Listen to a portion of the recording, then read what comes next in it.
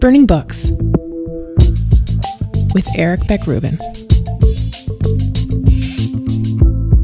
Hello and welcome to episode 38 of the Burning Books podcast, where we discuss, celebrate, and explore great books, very good books, books in which there's something to appreciate or admire, as well as books that are the opposite of all those things. My name is Asher Lev, is the name of the book that we'll be looking at today. It's by Chaim Potok, a rabbi, philosophy PhD, and American author. Asher Lev is a book of fiction. It was Potok's third novel and was published in 1972.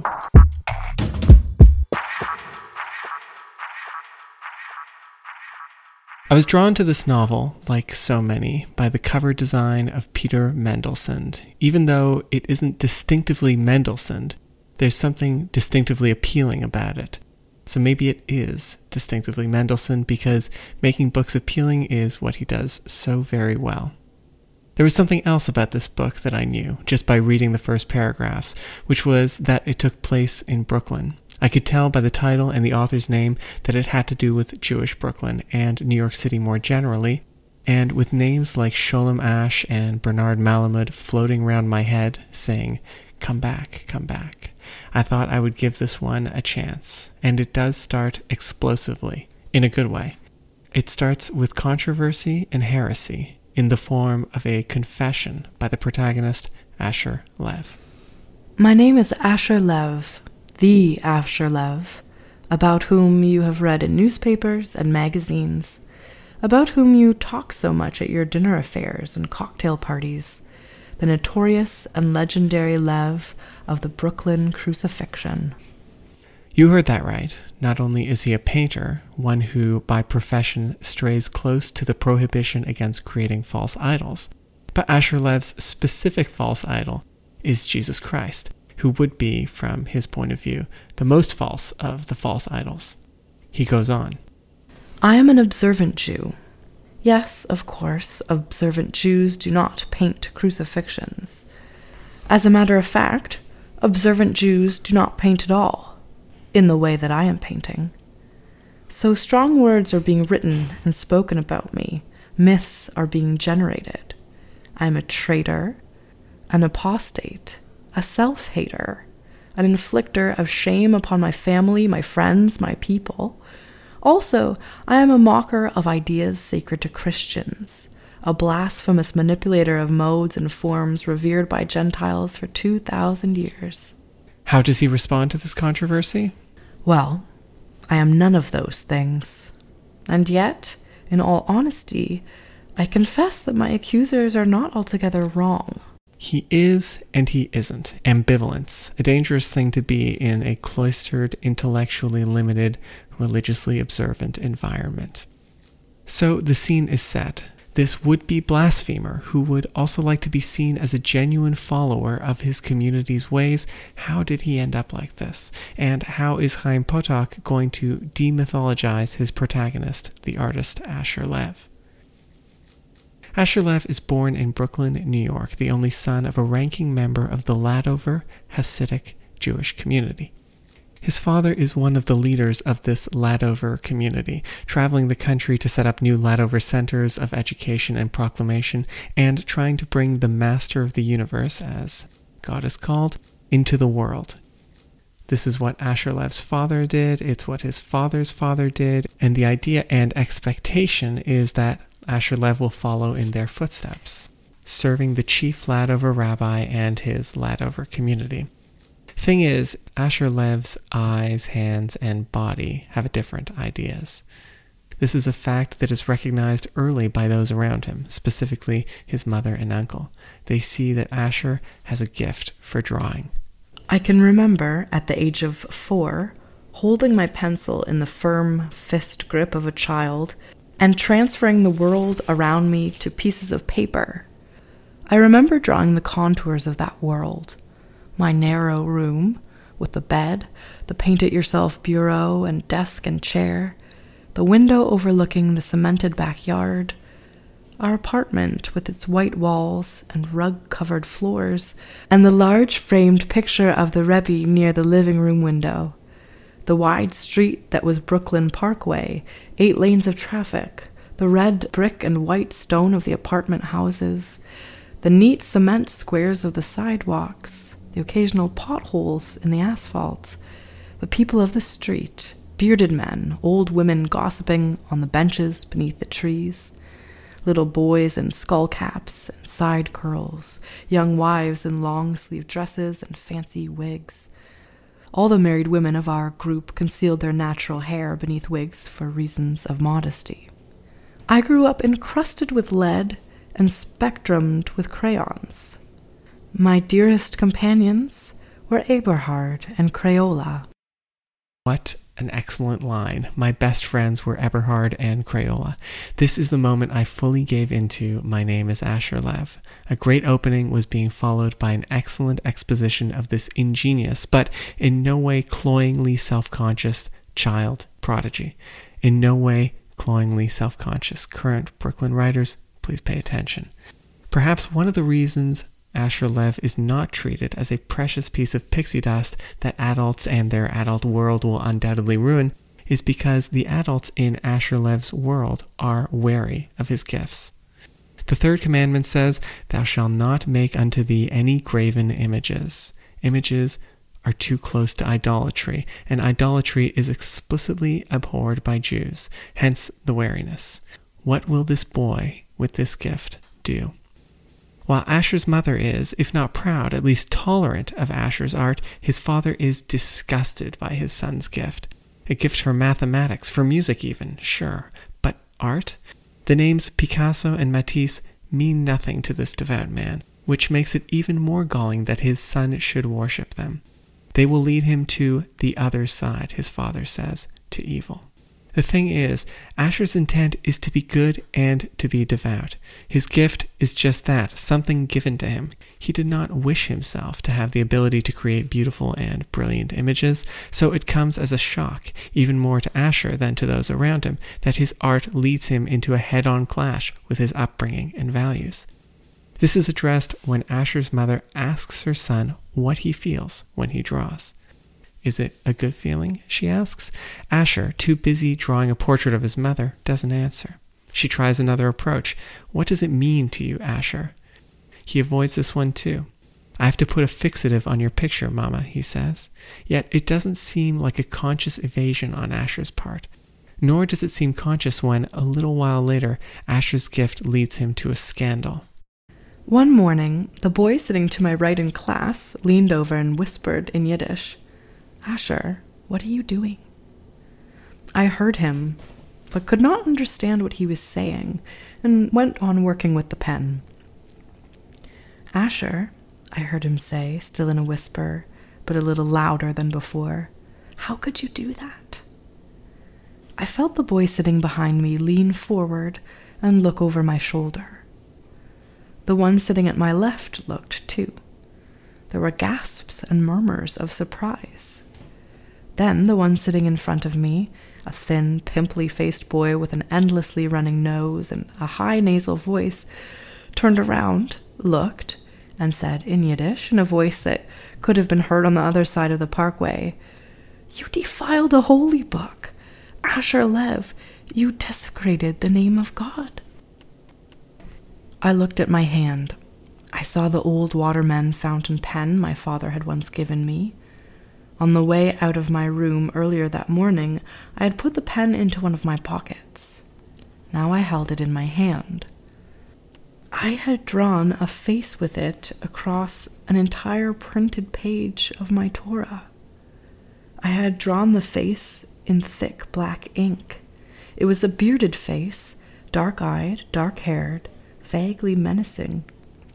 On top of the face, I had drawn a head of dark hair covered by an ordinary dark hat. Yeah, that's pretty bad.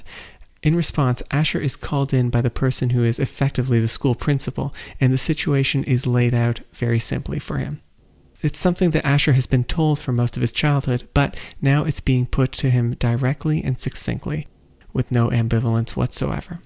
His gift is going to harm his people, so he has to make a choice. His people or himself.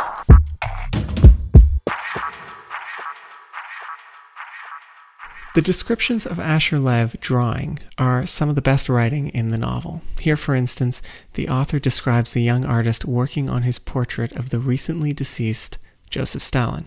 I drew him dead in his coffin, surrounded by flowers. I drew his closed, heavy-lidded eyes, his thick, straight hair, his walrus mustache. I drew it all from memory into that Hebrew notebook, and later that day I drew him again from memory into my English notebook. In the days that followed, I drew him over and over and over again. I drew him empty and hollow. I drew him swollen and bloated. I distorted his face and twisted his eyes. Over and over and over again, I drew him disfigured, ghoulish, a horror of a face in front of that mountain of flowers. Asher's obsessive behavior leads him to produce hundreds and thousands of portraits of his father, his uncle, Udell Krinsky, who runs the art supply store, and, more than any other person, his mother.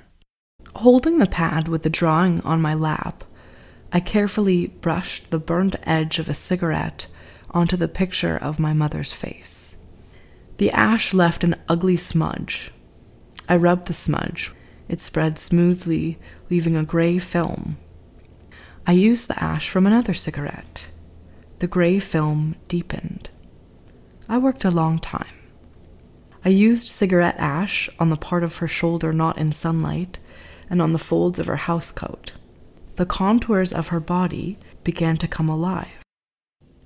After he is given the ultimatum at school, the head of the Ladover community, the Rebbe, intercedes and sends Asher to an artist named Jacob Kahn, a lapsed Ladover. It isn't clear what motivates the Rebbe to send Asher Lev, who still wants to be a believer, to Jacob Kahn, who has by and large given up his ties to religion. But Kahn exacerbates the problem in the following way. He teaches Asher Lev that for a true artist, there is only I, no they. So in the question of us or them, there is no them, and therefore no real question. If Asher Lev wants to fulfill his potential, if he wants to use his gift, he has to put himself first and last. And if you remember the first paragraph of the book, The Brooklyn Crucifixion, you know how this ends up. And you also know what happens in most of the latter half of the book, which is largely about how Asher Lev haltingly arrives at this daring, blasphemous conclusion. The question of the needs of the individual relative to the needs of the group and the related problem of faith superseding reason led me in two separate directions. The first was towards Erasmus's 16th century work, The Praise of Folly, a long book of ethics by a skeptical Catholic in the face of a new creed, Protestantism, that Erasmus in many ways admired, but as a Catholic had to reject. The Praise of Folly discusses all kinds of ideas about how to be good in society. But one of the lasting thoughts in that book, and something that connected it to my name is Asher Lev, is the notion that the world is a play, and we all have to wear a mask in order to join the action on stage. And those masks we put on in order to be part of the world, Erasmus says, we must keep wearing. As such, we remain parts of a whole and conscious of the need to, at least in some measure, conform for the greater good. On the other hand, or in the other direction, there's the brilliant movie Strictly Ballroom, where the hero, Scott Hastings, decides he can only be himself if he breaks with everything around him and dances the way he wants to. It's a movie about dancing. However, in the process of following his dream, the protagonist forsakes the goodwill everyone has given him. Parents, dance partners, dance instructors. And why? Because he has faith. Faith in the idea that his way is the only way that he can fulfill himself, that he can become a true artist. Faith is the means by which Scott Hastings succeeds, and faith is the means by which he hurts those around him. Great movie, by the way. Strictly Ballroom. In this novel, Asher Lev's continued self-identification with the Ladover clan, his determination to go on presenting himself to the world in the garb of a religious Jew, and his attendance at synagogue has a hint of self-delusion about it. But maybe self-delusion, the other side and close partner of faith, is one way that art is made. That's certainly what his mentor, Jacob Kahn, leads him to believe. In the process of following his personal faith, Asher Lev finds parents who are disgusted by him, a community that shuns him, but also the ability to make great art, to do something with his gift. At the same time, it's hard to know if this self-fulfillment actually makes him happier.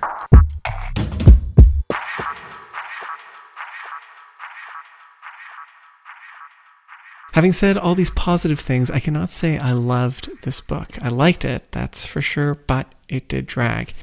Potok's simplistic sentences, rarely do they run beyond a single clause of subject, verb, object, suit the story of Asher's younger years, but their lack of development means they do not match the character's changes.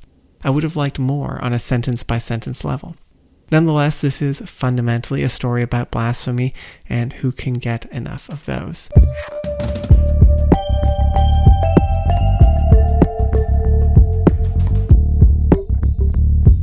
Thank you for listening. Next up on Burning Books will be a review of The Adversary, L'Adversaire, by Emmanuel Carrère. Burning Books is part of the Litopia network of podcasts, and you can hear back episodes, subscribe, and reach me there via the email the show button, all by going to litopia.com, spelled the way it sounds, and following the link to Burning Books. I also enjoy getting your tweets, nasty and nice. I'm at Burning Books Pod. My thanks to Natalie Matheson for reading the excerpts. Cool. To Hakan Ozgan for the music. There are several ways to thank someone. So, let's start with the easiest. Teşekkürler. To Peter Cox, executive producer of the program. And what do you call potato snacks? Crisps. And as always, go Jays. April is the greatest month. Greetings, I'm Ian Wynn, straight-up California baller and host of Litopia After Dark. I'm here to match wits, and sometimes lose, and talk story with some of the finest minds that pass through London, one of the greatest English-speaking cities on Earth. Yes, suck it, New York. Our guests are authors, activists, scientists, journalists, technology wizards, and the occasional nut job, and all come from a place of experience and not from one of blind belief. Please join us for one of the web's most entertaining and thought-provoking shows, Litopia After Dark.